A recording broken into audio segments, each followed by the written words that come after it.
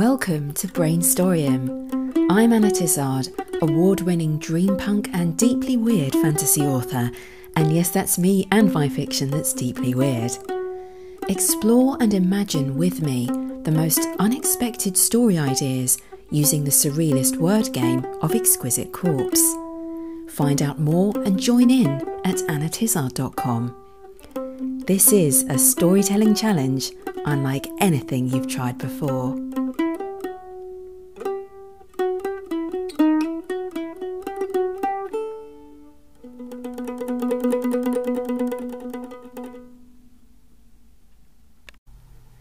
Hello imaginative people, I'm Anna Tizard and this is episode 33 of Brainstorium. It's also the 6th and final show in my Alice in Wonderland mini-series. Last time I talked about the underlying meaning of Alice in Wonderland and how I think it feeds into the philosophical purpose of fantasy fiction, which is, broadly speaking, to seek happiness and find a balance in ourselves. Over the course of the mini-series, I've explored plotting, character, inspiration, and finding our way with the power of story in a strange and contradictory world. What else is there for us to learn from Wonderland? I think the book has something to tell us about being a little bit different, how to stand out in the crowd. In a world that's saturated with the mundane, the creative spark is what draws us in, what invites us into a rabbit hole worth jumping into.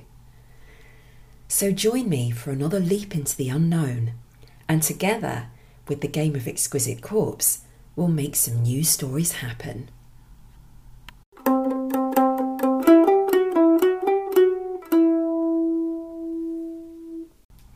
Alice's Adventures in Wonderland is enduringly odd, but not just in the ways that we as 21st century readers experience.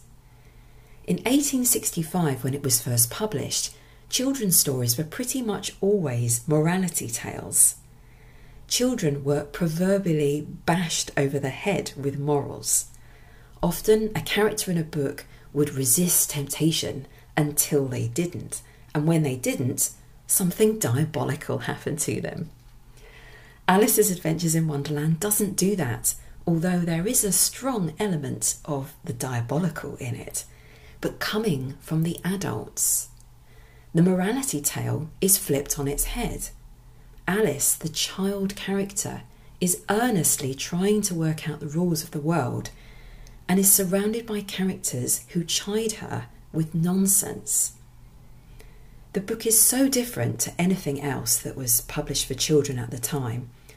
And yes, it's easy to forget sometimes that it was a children's book, because nowadays we have so much crossover fiction. As adults too, there are so many rules that we have to live by.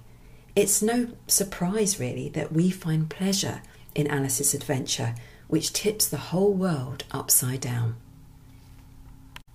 We want that. As I was saying in the last episode, maybe we need it a little bit. As authors, we also have to follow general rules about writing to make our stories work. To engage our readers, we understand that a story must be well crafted, have relatable characters, conflict, and an ending that ties off the threads that we've introduced and developed throughout the plot. A novel or novella has to follow a basic structure, and every scene must help move the story forwards, or we risk the reader's interest drifting off. But maybe there are too many rules these days. If you listen to traditional publishing and what agents are looking for, we're told not to do anything too different. We have to try and write something that's the same but different. That is, a fresh interpretation of pre-existing themes and stories, but not too unique. An easy sell. If you want to write something super weird, you'd better wrap it up in something knowable, recognisable, like a retelling of a fairy tale. It's okay as long as we repackage the unexpected within the expected. And so the bookshops are filling up with characters and settings and plot lines that we've all seen before.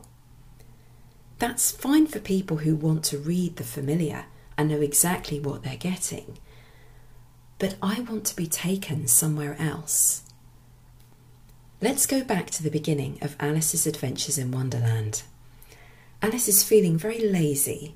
She's bored by the book her sister's reading and can't be bothered to make a daisy chain when suddenly a white rabbit with pink eyes runs past her. At first, she doesn't notice the strangeness of this, even when the rabbit talks to itself. But then, and I quote, "When the rabbit actually took a watch out of its waistcoat pocket and looked at it and hurried on, Alice started to her feet, for it flashed across her mind that she had never before seen a rabbit with either a waistcoat pocket or a watch to take out of it, and burning with curiosity, she ran across the field after it, and fortunately was just in time to see it pop down a large rabbit hole under the hedge. In another moment, down went Alice after it, never once considering how in the world she was to get out again." So after feeling so lazy that she can't be bothered to move, Alice is sprinting after a rabbit with total abandon. She jumps into another world without looking back. Isn't that what we do when we read? When we're that enthralled by a book that we just leave the world behind? If you're like me, if you're like Alice, you need to experience something that you've never really come across before, to burn with that level of curiosity. A touch of the unique is what you see, and you can't help but follow after it. That's the experience I want my readers to have. Yes, of course, you can't write something so weird that no one's going to relate to it.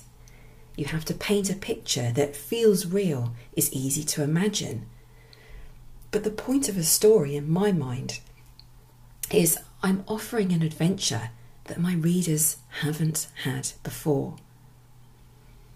I agree that if we want an audience for our stories, we must learn the craft of writing through practice, through whatever advice and teaching we can get our mitts on, so we can write stories that are exciting, well-paced, and satisfying to read. But I think of these as guidelines rather than strict rules. If you practice enough and use what you learn often enough, you will absorb these guidelines, these techniques. They'll become part of your intuition as you write. But the shorter the story, the more experimental you can be, the more you can play without fear of getting caught up in a long novel that you might not be able to finish after all. If there's conflict and there's some kind of change for the main character, either in their situation or attitude, or both, then what you've written is at least the basis for a story. So be bold. Do something different. In the time we're living in, there are so many books being churned out, partly because indie publishing gives us this freedom. But use that freedom wisely. You can stand out by writing something special, meaningful.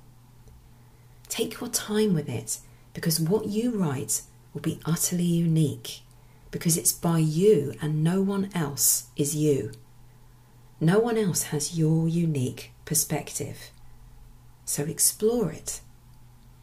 Be true to yourself while learning all you can, and you'll write something that does justice to the message you want to tell the world. You may need to write it just to find out what that message is. I know I did, and I'm still learning, still discovering. One last quotation from Alice's Adventures in Wonderland, just indulge me.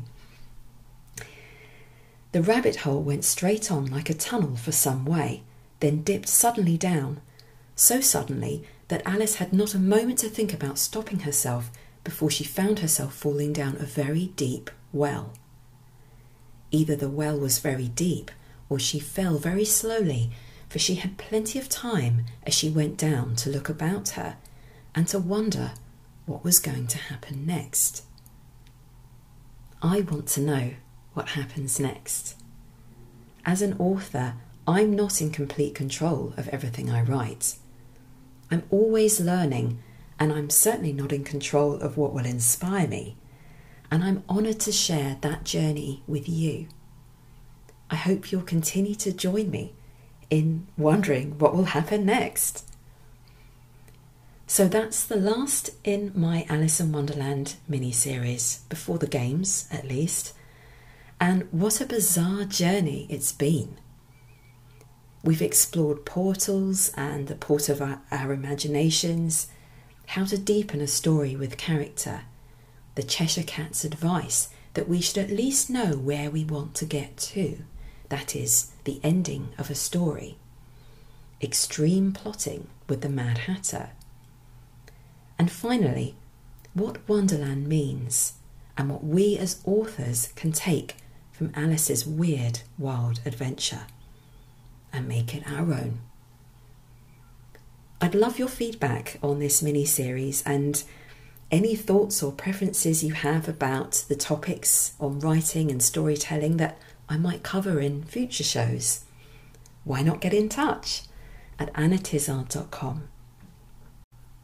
Now, let us throw ourselves deep down the well of our imaginations and find out what happens next using only random words pulled from the socks of destiny.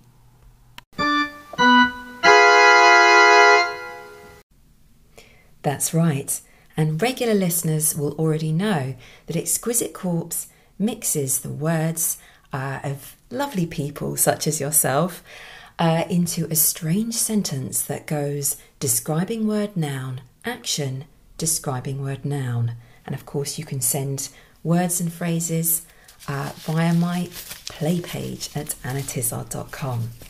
So I'm reaching into the describing word sock. Let's have a look. So this is from Frances S. Posey. Addlepated. I had to look this up, I admit. It means mixed up or confused. Addlepated. Okay, haven't seen that word for a while. The noun is from Mariah. Llama.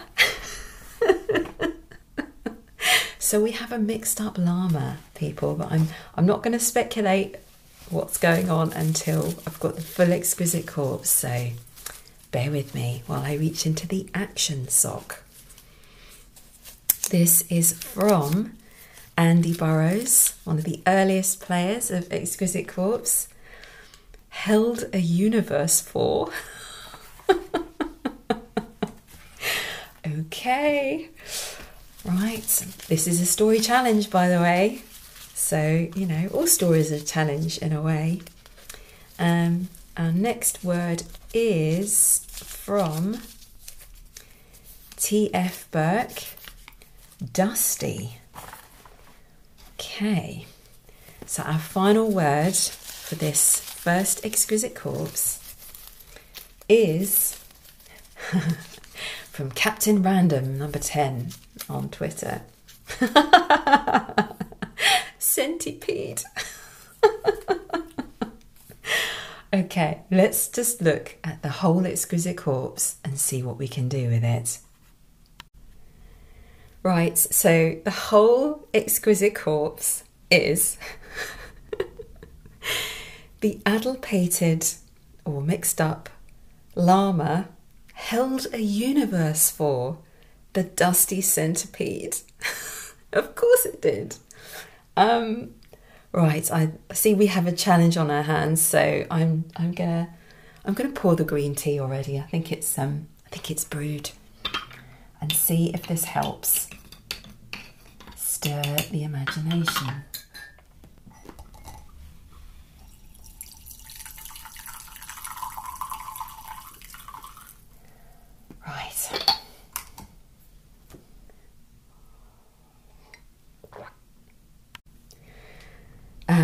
Okay. This is fairly bonkers, but let's just have a look at what this may suggest to us as story ideas. So thinking about this llama. Llamas live in South America, I think, in quite arid places, quite high altitude, but not such high altitude that you expect them to hold a universe. And we also have on the other side a dusty centipede. Interesting. What can we do with this though? Because you don't always have to take it literally, and you don't have to take the entire exquisite corpse. The game is here to suggest to us different ideas. But just for fun, let's see what else it could be. So for some reason, I just think the first part with the llama is making me think it's a painting. It's a very bizarre piece of artwork.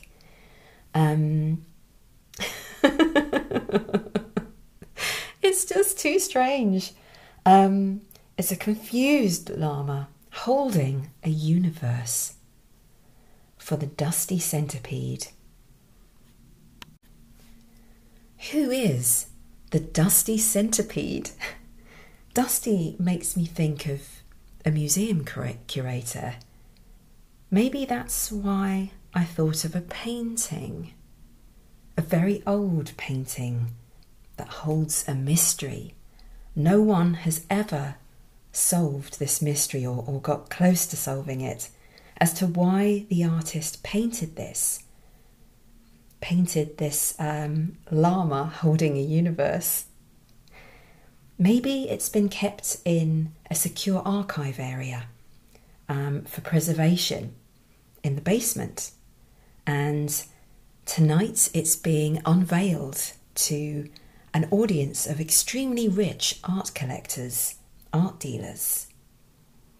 The museum curator is a rather strange looking individual, an eccentric. Maybe she's going to sell it secretly to someone, but pretend that it's a heist because it's not for sale. Pretend that it's been stolen, while all the while she's involved in sneakily selling it to one of these art dealers. Maybe that's my interpretation of a many-legged creature, someone who can do these quick deals without anyone noticing. Or what if she really does have that many legs and they're all tucked under her suit? And what of this mystery of the painting? What if the artist was someone who actually believed there was another universe that you could get to if you ride the back of a llama?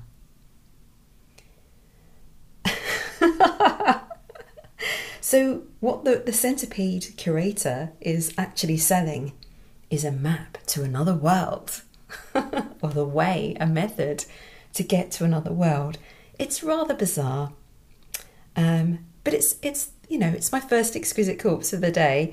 Also, in my defence, llamas in South America. South America is where magical realism was developed as a literary movement, and that was very peculiar.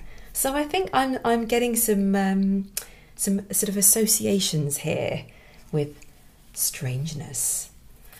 So let's try for another exquisite corpse and see what happens. If we can find a more realistic setting or characters. So the first word is from Andy Burrows. Farting. Okay, that's realistic. That's very much of this world. I asked for it.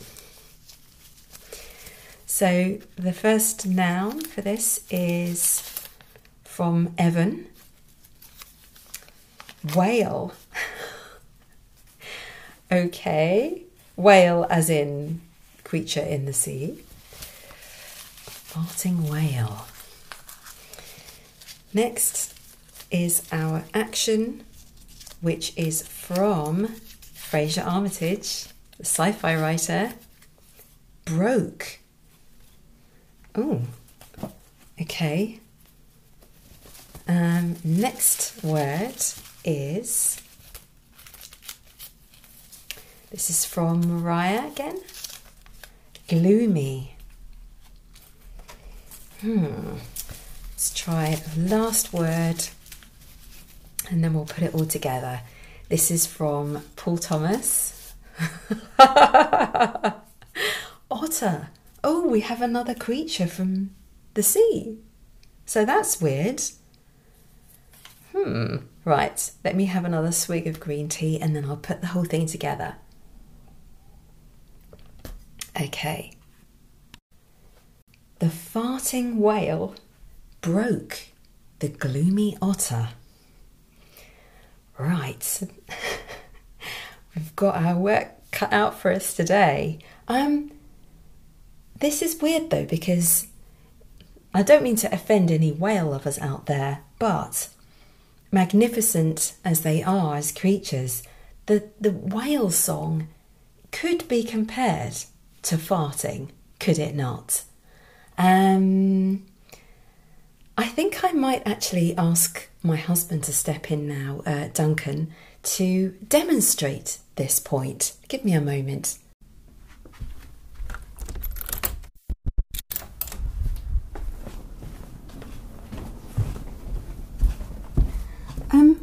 Duncan, can you do an impression of whale song, the way that it kind of sounds like farts?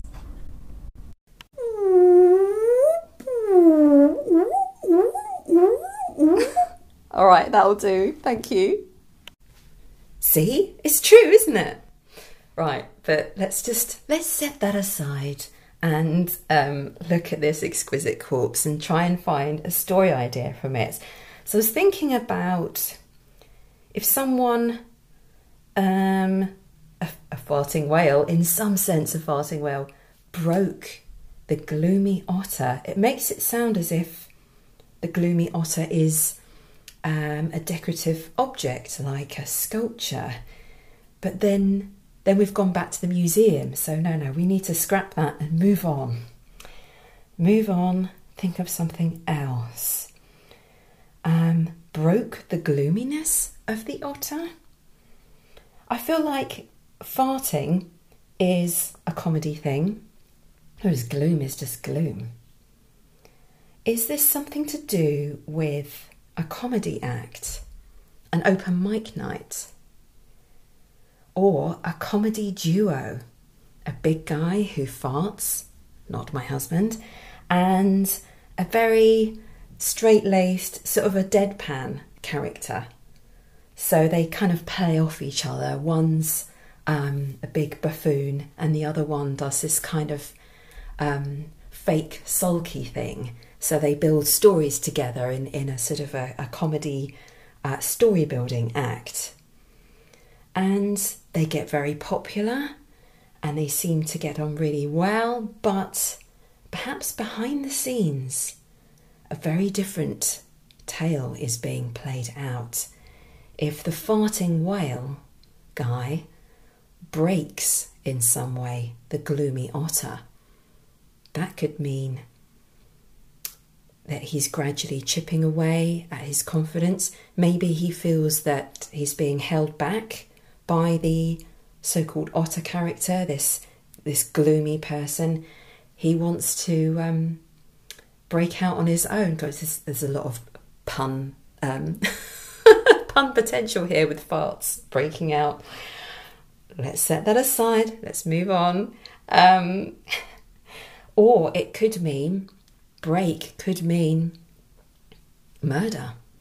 Let's face it, a comedy duo, and one is plotting to murder the other.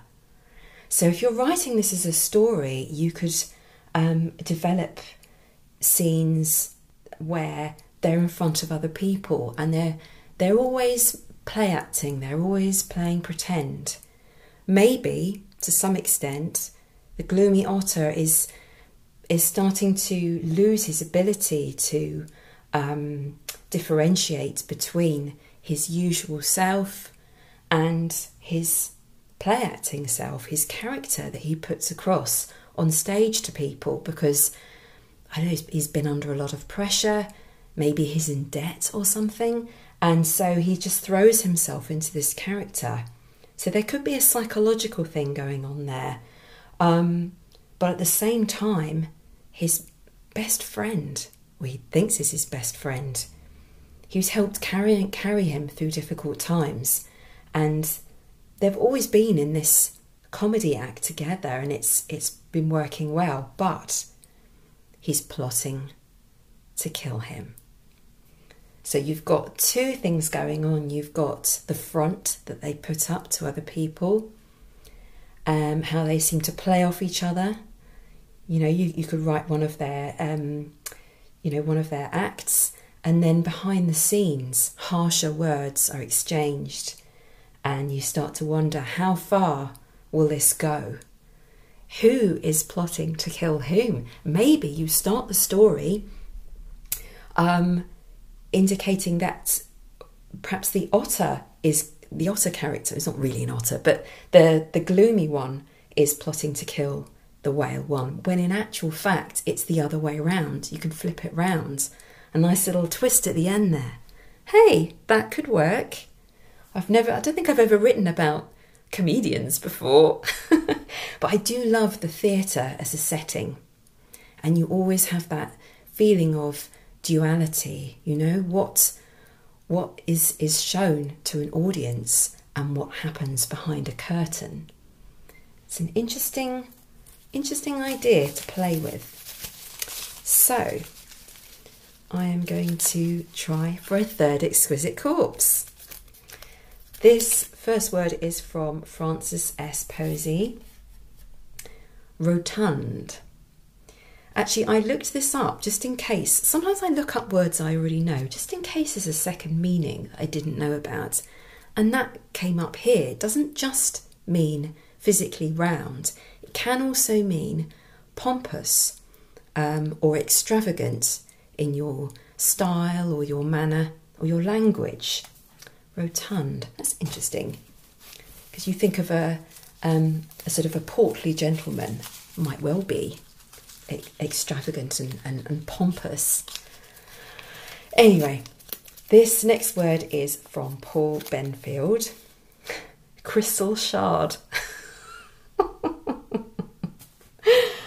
A rotund crystal shard. Okay, we could take that as a physical rotund. Except it's a shard, which is normally long and thin. This is very weird. Okay, next word. This is the action, and it is from Margaret Homersham. Crept round the corner to see. Ooh. Okay. Next word is from Martin Horton. Ghastly. Ooh. Okay, and then the last word is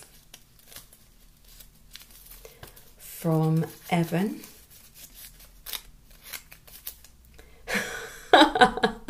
Vulture. Oh wow. Okay, let's have a look at the entire exquisite corpse. So altogether we have the rotund crystal shard crept round the corner to see the ghastly vulture. Oh, okay. The beginning part it is strange to have a shard that is also rotund or round. It's a contradiction, or an object that changes shape or might seem one way to one person or another to someone else. Crept round the corner to see. Maybe it's a pendant, a crystal pendant with powers to make someone creep around and spy. Maybe it makes them invisible or able to perceive things that other people can't perceive. So their curiosity takes over. It gives them that feeling of curiosity because they keep seeing flashes of things that don't quite make sense, and they need to do a double take and watch someone behind their back. Maybe they can see another layer of reality, what someone's like, really like, underneath their facade. And who are they spying on? Their boss, their lover, who underneath it all is a ghastly vulture. The rotund crystal shard crept round the corner to see the ghastly vulture. What is a vulture? Someone who feeds on the misery of others, who attacks someone who's already down, who's suffered an injury, whether that's psychological or physical, and they attack and feed. Ooh, it feels like a sort of a vampire type theme. And this person has got themselves this strange crystal shard as a pendant. Who gave it to them? Someone who wants to help them, someone who sees what their boyfriend or girlfriend is really like and wants to give them that power to actually see that. Oh, I'm imagining you could try writing a scene where perhaps they're just going out shopping together and they go into a crystal shop, and the main character, she's quite interested. She quite likes the jewellery in this shop, and her boyfriend's just a bit, well, I'm not really sure. He goes off and wanders and looks at something else, but the woman behind the counter speaks to her and presses on her this rotund crystal shard or just, a pendant, a crystal pendant. And there's a sense of urgency about it, and she cuts the price so low that our protagonist can't really refuse. But when she puts it on, she can see who her boyfriend really is. And unfortunately, they've just moved in together. So they're bound financially and practically. She can't immediately just leave. And also, she doesn't quite believe what she's seeing. When she creeps around the corner while he's cooking and takes a look at him and sees this strange beast, and when she takes off the pendant, he's just there as himself. But when she wears it, she gets these flashes of who he really is inside, or it seems. And then perhaps she goes back to the shop to ask the woman what it was. But when she goes back, the shop's no longer there. It's a sweet shop. Ooh. So it makes you wonder, what is this bizarre talisman really? Is it showing her the truth? Or is it showing her a lie? And why did this woman choose her? Was it to really save her from a horrible this relationship with a horrible person? Perhaps he's a murderer or something. Or is there some grander purpose that our protagonist actually needs to fulfill? And it's only the beginning when she sees through people. She sees them for what they really are. Oh, I really like that. It's quite different really, isn't it? So let's just have a quick look back at some of the story ideas we've come up with today. We have a mystery in an ancient painting of a llama holding a universe. What else does it mean? Is it really a map or a clue to a way into another world? And will our dusty, dodgy curator of art get away with selling it to one of the elite collectors in the audience as it's unveiled. Is the curator actually from this other world? Then we have the farting whale who broke the gloomy otter, a comedy duo with secrets, a very different relationship behind that theatre curtain than what you'd believe when you come and see their show. But who is plotting to kill whom? And why? That's a good question to start with, to brainstorm if you want to try that story. And finally, a pendant with strange powers of perception. Our protagonist's boyfriend seems to be something or someone else, a dangerous character, though she's never suspected it. And who is the woman who sold her this crystal? Where is she now? And what's the real reason our protagonist was practically gifted this strange power? Well, I hope you find an opportunity to pick up a pen soon and discover all the reasons and the whys and the wherefores. For all of these things, these adventures begin with the questions we ask ourselves and let our imagination fill in the gaps. So until next time, go forth and be inspired.